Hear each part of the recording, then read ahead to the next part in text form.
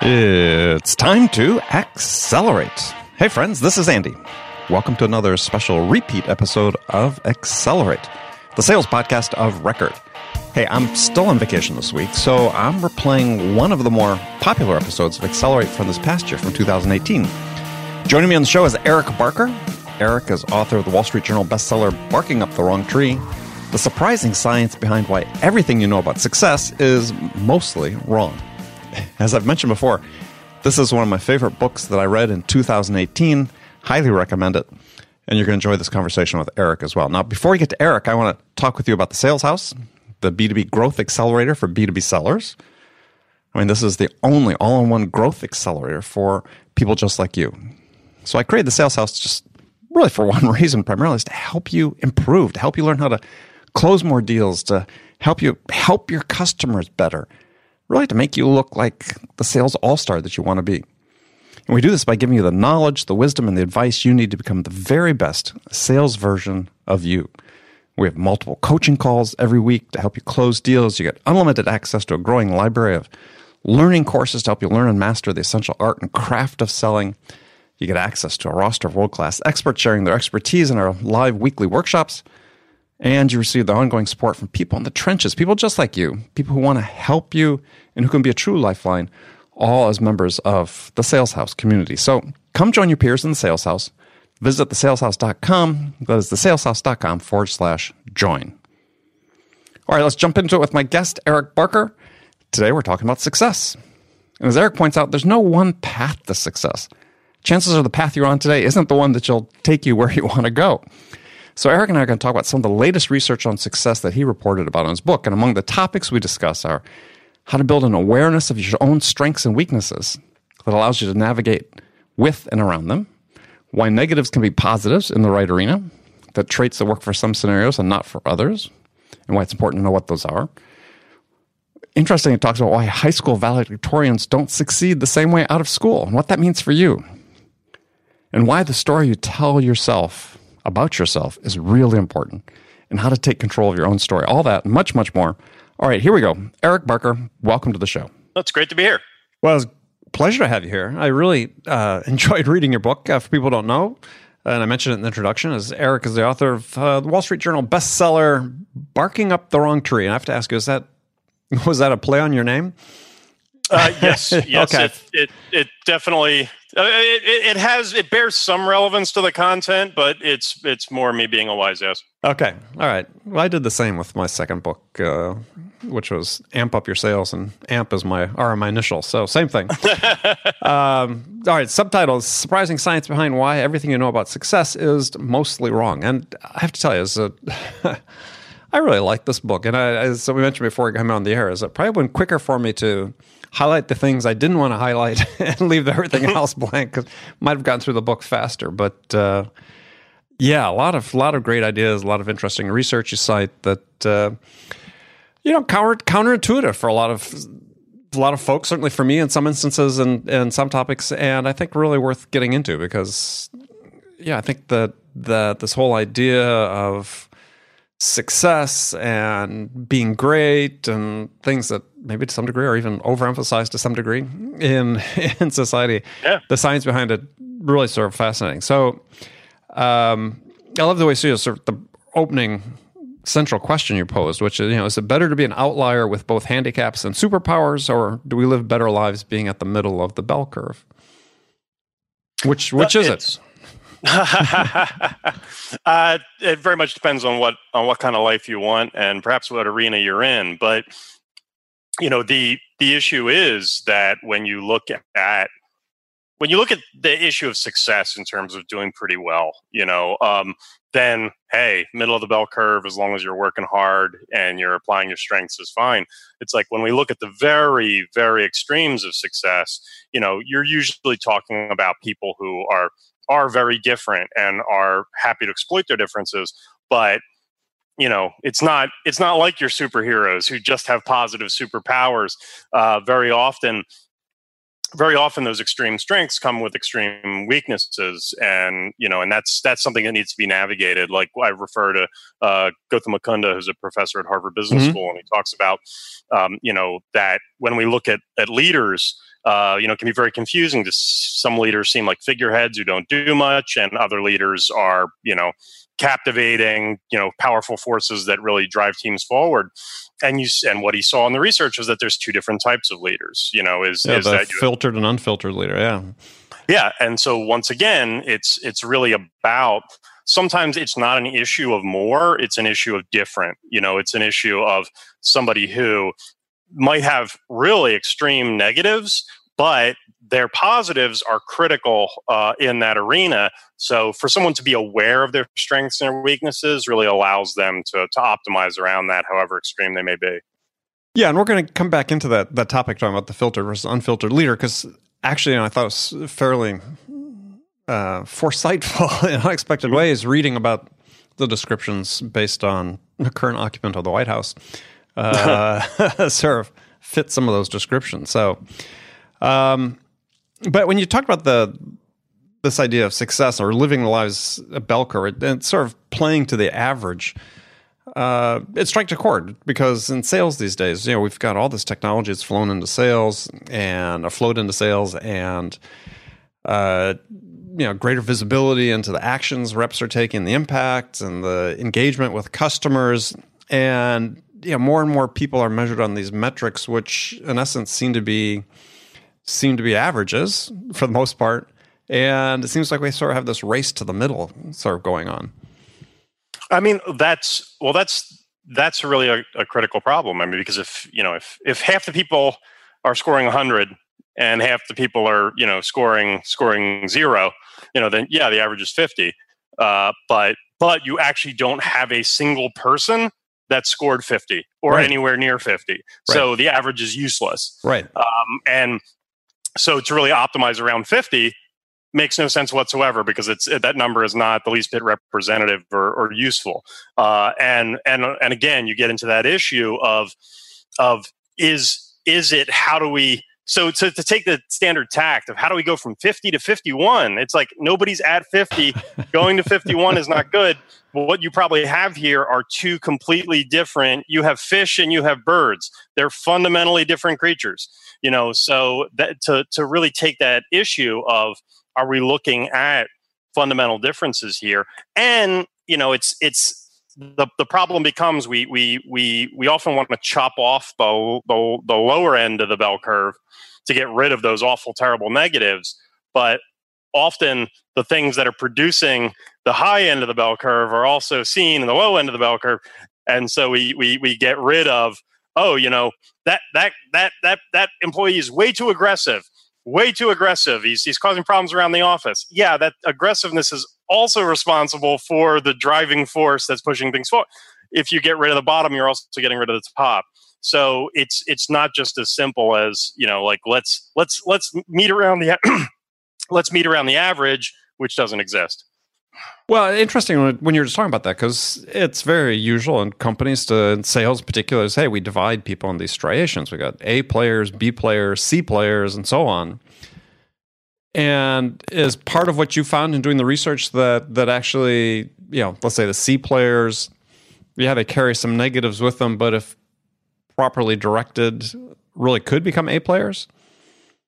I mean, it's more. I mean, to say like A player, B player, that's a metric of quality or achievement, versus to look at something more value neutral, like the context they're in. So, if you think about, you've got sales which are very quick, happen very quickly, and then you've got long-term contracts with government organizations, which take enormous months years to finalize. That's probably not an issue of, are you a good salesperson or are you a bad salesperson? The people who are good at the first are probably not good at the second. They're probably, one's a fish and one's a bird. One's a bird. They're just they're very different skill sets. And what's really interesting that again, Gautam Mukunda talks about is a critical element in that distinction, which we often neglect or actually penalize, is what he calls intensifiers. And there's a lot of research mostly out of University of Pennsylvania on signature strengths. In other words, doing what you're good at. And the more time you spend doing what you're good at, obviously you're more successful, you're happier, you're more liked. That's great. What Gotham talks about is the flip side of that, which is intensifiers. And those are qualities that are generally considered negative, at the average. Mm-hmm. At the mean, they're negative, but in particular contexts, they're incredibly powerful. And that's where, like I said, if we chop off the left hand of the bell curve, then we hurt the right hand as well. So an example would be, if you're talking about somebody who is really argumentative, that's an insult. That's a negative word. That's really detrimental to interpersonal relationships. But if you choose to be a litigator, all of a sudden this is somebody who's incredibly stubborn. They're really stubborn. Okay, that's a negative quality. Well, if you're an entrepreneur and you're somebody who gives up easily, you're not going to be a very good entrepreneur. So that stubbornness becomes grit and resilience. Mm-hmm. Same thing. We put a different word on it. How rich people aren't crazy. They're eccentric. It's that kind of thing. And so we have to be very careful that certain qualities, which we consider as general negatives, are not, they might be in general, but if you are tailoring your personality, your abilities to very specific contexts, that's what intensifiers is all about, is the idea that your negatives can be positives if you pick the right arena. Yeah, well, I thought the interesting example that you cited was research saying that the sort of tie to psychopathic tendencies with successful people. Oh, it's funny because if we step back from kind of the moral element for a second, mm-hmm. if you're a general in the military and you have extreme empathy and you hate to see anybody die, you're not going to be a very good general. It's like you're going to have to make decisions where X number of soldiers, unfortunately, are going to perish, but it's for a greater good. You work in logistics in that case, yeah. Over being overly empathetic is not going to get the job done, and that's it's sad, but I don't think we would want a general. Our country wouldn't be around very long. Yeah, if they had that attitude. So context is real. Social psychology has taught us anything in the past few decades. It's that context is much more important than we think. Yeah, and context is especially in the world of increasing amounts of data that we have, the context is increasingly lost, right? We certainly see this in data about sales and business. There's companies that have business of analyzing phone calls, right? That the reps make, and they say, okay, if you use these 3 words at this point in time, you're going to close more sales, but the context is missing in terms of what type of product are they selling, who are they selling to, so all the things you talked about before. And absent that, the data is meaningless. Oh no, it's all about what questions are you asking? How relevant is the data to the situation? How has even the presentation of the data, how's it been framed? There was one study where they were looking at paternity, and they said how many fathers are raising children and the children aren't theirs.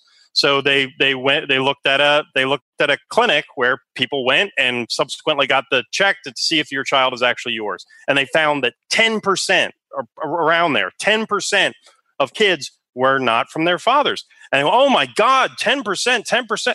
But they didn't think about the context of the data, because you're not getting a random sampling. Right? Yeah, exactly. You're not getting a random sampling. Who goes and checks whether their kids are theirs? Probably a lot of people who have a good reason to suspect it's not the case. Mm-hmm. So when they did a random sampling, I think it was like under 1%, but it's like you framed the data wrong. It wasn't relevant to what's going on. So you have to make sure that the context, the situation, the framing, is relevant. So yeah, we have tons of information, but tons of information is not necessarily good information or relevant information. It's just it's only more information. Exactly. Well, one of the sort of areas of context I want to talk about is early in the book you bring up this example about high school valedictorians and whether they are more likely to go on to success in life or not. And I think for a lot of people that have read the book, and I've talked about with a handful of people, is they were all surprised. And tell us a little bit about that study and sort of what comes out of it in terms of sort of the lessons, if you will. Oh, yeah. Well, basically, this was work by Karen Arnold at Boston College, and she tracked high school valedictorians. And I mean, first and foremost, she found they did very well. They typically went on to get advanced degrees. They typically went on to do very well in their roles. They made six-figure salaries. They did very well, but they generally did not reach the heights of success. And that is, again, because of the framing of how we think, oh, valedictorian, you're awesome. So you're going to go out in life and be awesome. And no, that's not the case. Standardized tests like the SAT are very good at measuring IQ and raw kind of, mental horsepower. Grades in school are much more a measure of conscientiousness, following rules, doing what you're told. So when you see somebody who's valedictorian, that generally means they might they might have a high IQ, they might not, but they're very good at following rules. Well, high school, college has very, very clear rules. Life does not have clear rules. There are no entrepreneurial high school students. You do what you're told, and if you do what you're told, you get good grades. So what that means is these valedictorians went on, they followed the rules, and they played, they did very well. But they didn't change the game because these are not people in general who question the system. They're people who follow the system. So these are not the people who went on to rule the world and change the world. They're the people who went on to kind of stabilize the world and make sure the trains ran on time. So the rule breakers, again, it's kind of the bell curve issue, where you had the higher end, went to the valedictorians, but the highest, those were more the rule breakers. Some of those ended up at the bottom tail, but some of those ended up at the very top because they questioned the system as opposed to following the system. Yeah, and when I was reading the book, before I'd read your book, I had a presentation that I started giving a couple of years ago that I was trying to push this issue is that I think one of the things that I see, I know one of the things I see in sales these days is this increased emphasis on process and conforming to a process and this idea of being the best version of you possible is sort of, people tamp down on that, right? Because we just want people to follow the process. And I was looking back on my career and saying, okay, who are the people who really stood out, really succeeded? And some qualities I have myself in that regard. And they broke the rules, right? I mean, they were fundamentally rule breakers. And, I had a boss at one point who looked at me somewhat out of frustration one day and says, can't you ever just say yes to something? But I mean, I think that's what people sort of have in common that succeed, that they have the courage or the gumption to say, here's a better way to do it. Here's a better path for me. No, and that's really the issue. I think it's a problem that needs to be managed because I think it's very easy, and we see this all the time. It's very easy to take either extreme, where we say, oh God, processes, rules, don't let people do their own thing, let them do this, oh God, and that's protection against downside risk. We don't want to make mistakes. On the flip side, we hear the reaction to that often in books, in articles, let people be free, let them do whatever they want, let them just do it. And of course that can result in chaos. Right. So, there needs to be some kind of management of this because when we go too far in either direction, there are negatives. There's no doubt about that. Yeah. Vince Lombardi talked about, give players freedom within structure. Oh, I mean, you see like everybody I think you heard about that Netflix deck that went around where where Netflix as a company basically said unlimited vacation time, as long as you get the work done, we don't care, we're not going to tell you what to do.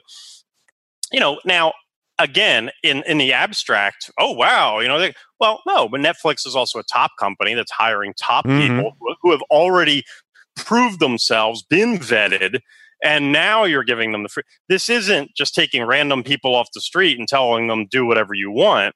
I mean, it's that kind of thing where I've interviewed for the book, for my blog, a number of people in the military, high levels, special operations people, and they have a level of freedom in Absolutely. the military, which is big on rule, very big on rules, very big on conformity. They have a level of freedom. Oh, that's the better way. No, it's not the better way. Again, these people are some of the most vetted people imaginable. And yeah, once you get to that level of achievement, hey, geez, they're going to be in a random context we can't predict. They probably know how to handle it better than any formal system we're going to create. But there's already been a vetting process ahead of time. Utter conformity, totalitarian rules, not a good idea. Utter freedom, no system whatsoever, not a good idea. We need to find a way to manage that to get the best of both worlds. Well, I think that's interesting when you talk about that, and also in reading the book, is because this idea of really what constitutes success is worth exploring. Because, if you go to the self-help people, it's all about, 10xing. We got to be great. We got to be, way up here. And this idea, and you allude to it a little bit in the book, but I think we've lost the value of people being good at what they do and appreciating people for being good at what they do. Oh, everybody can't and shouldn't be, a rule-breaking 10xer. We need, you can't, you can't have all CEOs and no managers. It's like you can't do that. So it's like, no, and also in our personal lives, it's like, to be the best, and this is something I talk about in the chapter on the work-life balance issue, where, for the most part, a rough overview, the longer you work, the better you'll be, the more successful you'll be. But we can't work 24 hours a day. You can't even, if you work 16 hours a day, you're not going to have good relationships. You're probably not going to be very happy. You're definitely not going to be very well-rounded. So, it's not as simple as everybody should just go 100% all the time. That's not possible nor desirable, but the problem is that now with modern technology, we have an unprecedented ability to go 24/7. The doors to the office don't close at 5 p.m. anymore. Nobody's going to tell you, hey, you need to stop.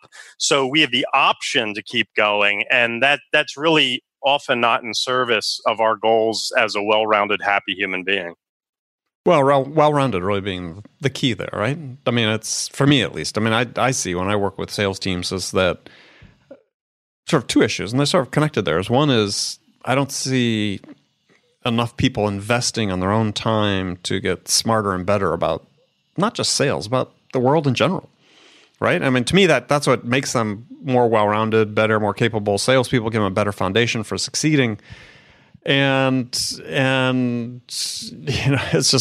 it's like pulling teeth to get people to say, okay, I'm going to invest a half hour, turn off the TV for a half hour a night, and I'm just going to, read a book every night. Oh, absolutely. Those are the things where, we've moved everything into the important and urgent quadrant. It's like what has to happen right now. We actually focus more on urgency than we do on importance. Right. What is going to be long-term valuable. And again, if you're working 16 plus hours a day, you're not going to have good relationships, which is going to impact your happiness. If nothing else, you're definitely not going to have good health, which is going to affect your day-to-day, how you feel day-to-day and how long you live. So we have to ask, it's like, hey, money's great, but, money's a tool. What is it in service of? Mm-hmm. Is it in service? Is your money in service of your happiness? Okay, well, happiness also comes from getting enough sleep, from having good relationships, and from not having chronic health problems. Well, and having available time, right?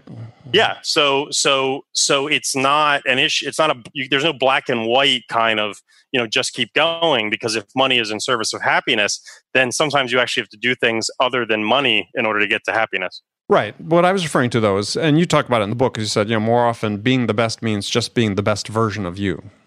And that's really what I'm urging people to do. We work with people. Just, how do you get just a little bit better and smarter every day? How do you invest just a little bit of your time, maybe as little as 10 or 20 minutes, just in service of you yourself, as opposed to in service of your company or whatever?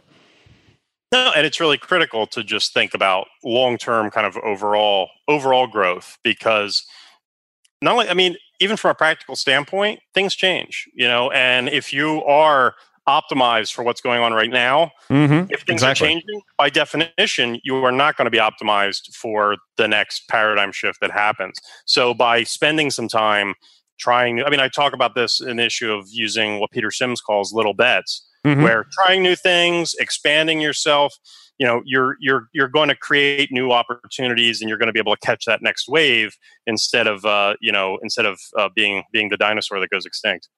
Yeah, well, I like Thomas Huxley's saying back from the late 1800s that in life you should try to learn something about everything and everything about something. And to me, that's a perfect watchword for people in a profession like sales. Is part of the way you make yourself interesting to people and you engage with them and trying to build relationships is not just what you know about your product and your service, but it's you as an individual and what you might know about something they're interested in that's completely unrelated. So being well-read, well-rounded is really important in that regard. Oh, absolutely. I think you have to really broaden your horizons if you want to be a citizen of the world and you want to know what's going on, what people are thinking, how to relate to them. Yeah, well, I like that term. So along the same lines we talk a lot about behaviors in sales, forming habits, and I thought interesting you were talking in your book about changing your story. And I thought it was an interesting concept because, this idea of self-belief and is really critical in sales, confidence, obviously. You talked about sort of the, confidence, pessimism type range, but talk about this idea of changing your story, because I think this is really, behavior change is really important in sales, and it's a key concept, I think, for people to understand. Yeah, it's something that's been seen, in tons of the research in terms of like stories of the operating system of the human mind in a lot of ways, where it's like when somebody asks you, how's your day? You tell them a story. When you give somebody your resume basically is a story. And even if you look at the research and like the most proven psychological therapeutic technique is cognitive behavioral therapy. And what cognitive behavioral therapy, what's really critical there is the thoughts that go through your head, the story you're telling yourself. Because if you're seeing your life as, oh, this is the third act, this is the end of the movie, and I haven't done everything I wanted, and I haven't accomplished everything I wanted, then it's a sad ending. It's a bad story. Versus, if you're in the first act, if you consider yourself in the first act of your story or the first half of your story, we've all seen the movies. We know redemption. Things are terrible for the protagonist in the beginning. They're always overwhelmed. They're always outgunned. They always have they're in bad situation, but eventually they overcome. So that story you're telling yourself of, I'm starting out, and of course I'm going to face challenges. Of course I'm going to have resistance, and then the hero won. Versus if you feel like, oh no, I haven't, and I'm a failure. And what's the story you're telling yourself that I'm over? Every hero in their story overcomes challenges. Versus I have failed, and then the end and credits roll. So the story you tell yourself was really critical. And some of the work by James Pennebaker at University of Texas at Austin, that when people are experiencing tragedy, when people are having real problems in their life, just sitting down for 3 days and writing out, what's going on in your head, writing it down. Because talking is one thing. We all talk to ourselves, to other people all day long. When we write, we have to construct it. We have to actually firm it up. And by doing that, he's seen tremendous results in people feeling better because they come to terms. They incorporate the issues they're dealing with into their personal stories. People feel better. Their health gets better. They sleep better. Having to deal with your story, because the issue is that story's there. We all have a story we tell ourselves, much like cognitive behavioral therapy. We have thoughts that go through our heads, but we're usually not cognizant of them, or we just assume they're true, as opposed to actually looking at them, holding them up to the light and saying, well, geez, what the things I'm saying to myself, what beliefs do these say? Are these fundamentally optimistic, fundamentally pessimistic? And is there another way to look at the same events? And the truth is, there's always another way. There's always another way, another spin to put on the same stories. Well, and also if you write your own story, as opposed to, I think you see a lot of people fall into this mode of accepting other people's version of their story. If your boss is telling you, look, you're a C player, and they're like, well, I think I'm pretty good at what I do, and I enjoy this, but I see this all the time. It's like people feeling downtrodden just because they're not getting the feedback they should be getting, and they don't take control of their own story. No, they don't. And one of the things that Tim Wilson at UVA has done research where, we look at that and we go, oh my God, I am a C player. I look at the metrics, I am a C player. There's no denying it. But the story you're telling yourself there implies that people can't change.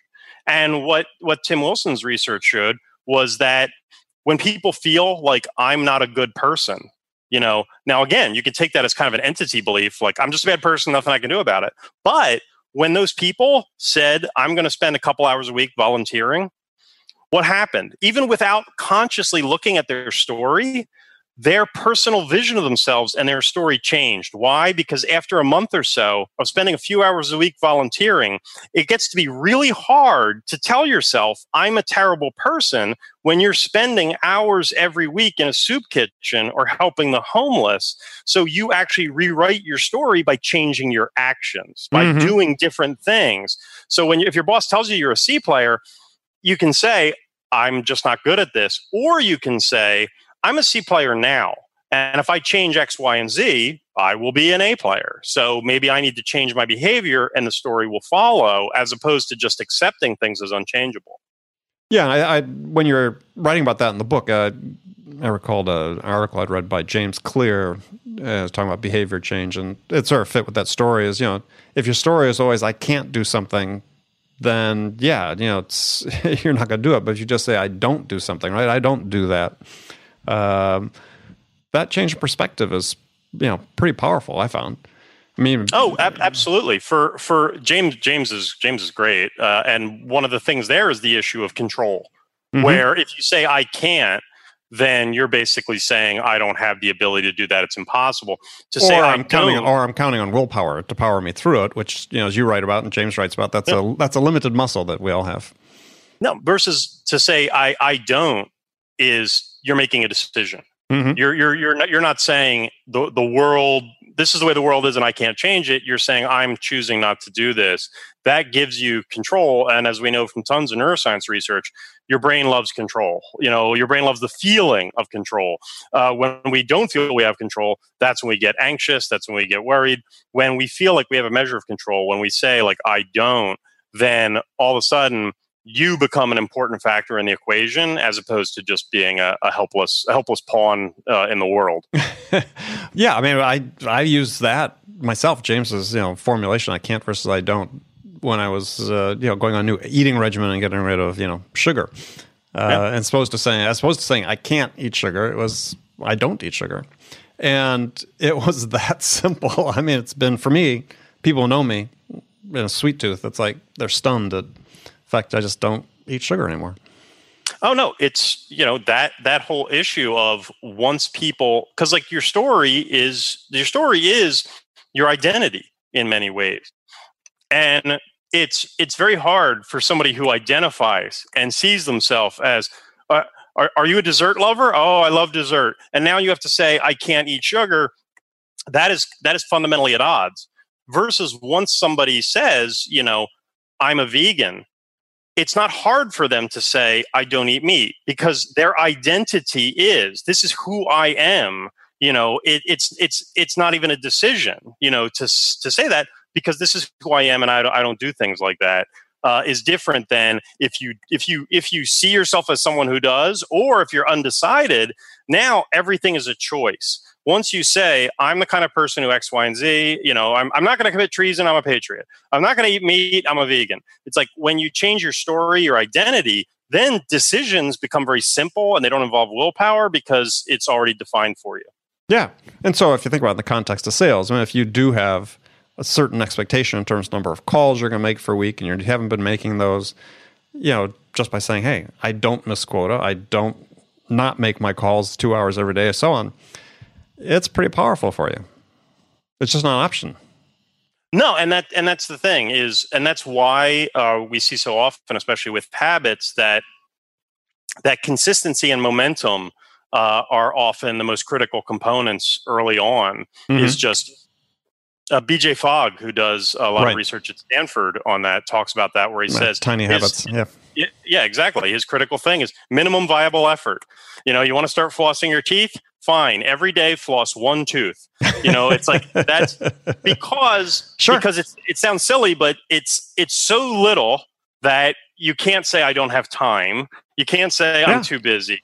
But it develops the consistency of the habit, and going from one tooth to two tooth to your whole mouth is a lot easier than going from 0 to whole mouth. So the consistency, what makes a habit? It's consistent.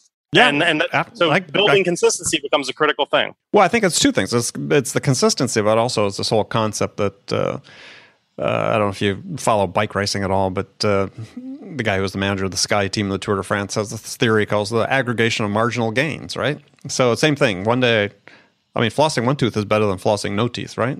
Flossing two is better than one. So each day he's adding, 1% effort better to it. And that I think is a very valuable way for people to look at things. It's just, how do I get just a little bit better every day? Oh yeah, it's just making those little improvements, and I think that's that consistency, that momentum. That's why it's like when you've been dieting 7 days, it's very easy to do the 8th day, but it's hard. It's very hard to start. Yeah. But once you've got the momentum behind you, it's like you look like Alcoholics Anonymous. It's like people just focus on the next day. It's very easy to keep up that. You don't want to lose that. It's almost like a video game. You get your score up high enough, you don't want to lose those points. So that consistency, that momentum, once you get that on your side, it's a lot easier to, objects in motion tend to stay in motion, and objects at rest tend to stay at rest. Right. Wow. Sales, physics, social psychology, all in one day. Great. So, Eric, we've run out of time, but appreciate you joining me. And how could people find out more about you or connect with you? My book, Barking Up the Wrong Tree, is available on Amazon and other booksellers. My blog, the URL is a little tricky. So if people just Google Barking Up the Wrong Tree blog, or if they Google my name, Eric Barker, I do a weekly long-form blog post that tells you how to improve some area of your life, from productivity to influence, negotiation, relationships, happiness. And the best thing to do is sign up for my weekly email so you can stay abreast of the latest insights and research. Excellent. All right, Eric, thank you very much. It's great to be here. Thank you for the time. Okay, friends, that was Accelerate for the week. First of all, I want to thank you for joining me. And I want to thank you for being with me all throughout 2018. And I'm really looking forward to having you with me as we continue on this journey in 2019. I want to thank my guest today, Eric Barker. Join me again next week as our first new episode of 2019 features my guest, Jake Dunlap. He's the CEO of Scaled. And we're going to talk about how to earn trust and build relationships while increasing sales efficiency with modern sales technology. So make sure you stick around, check that out.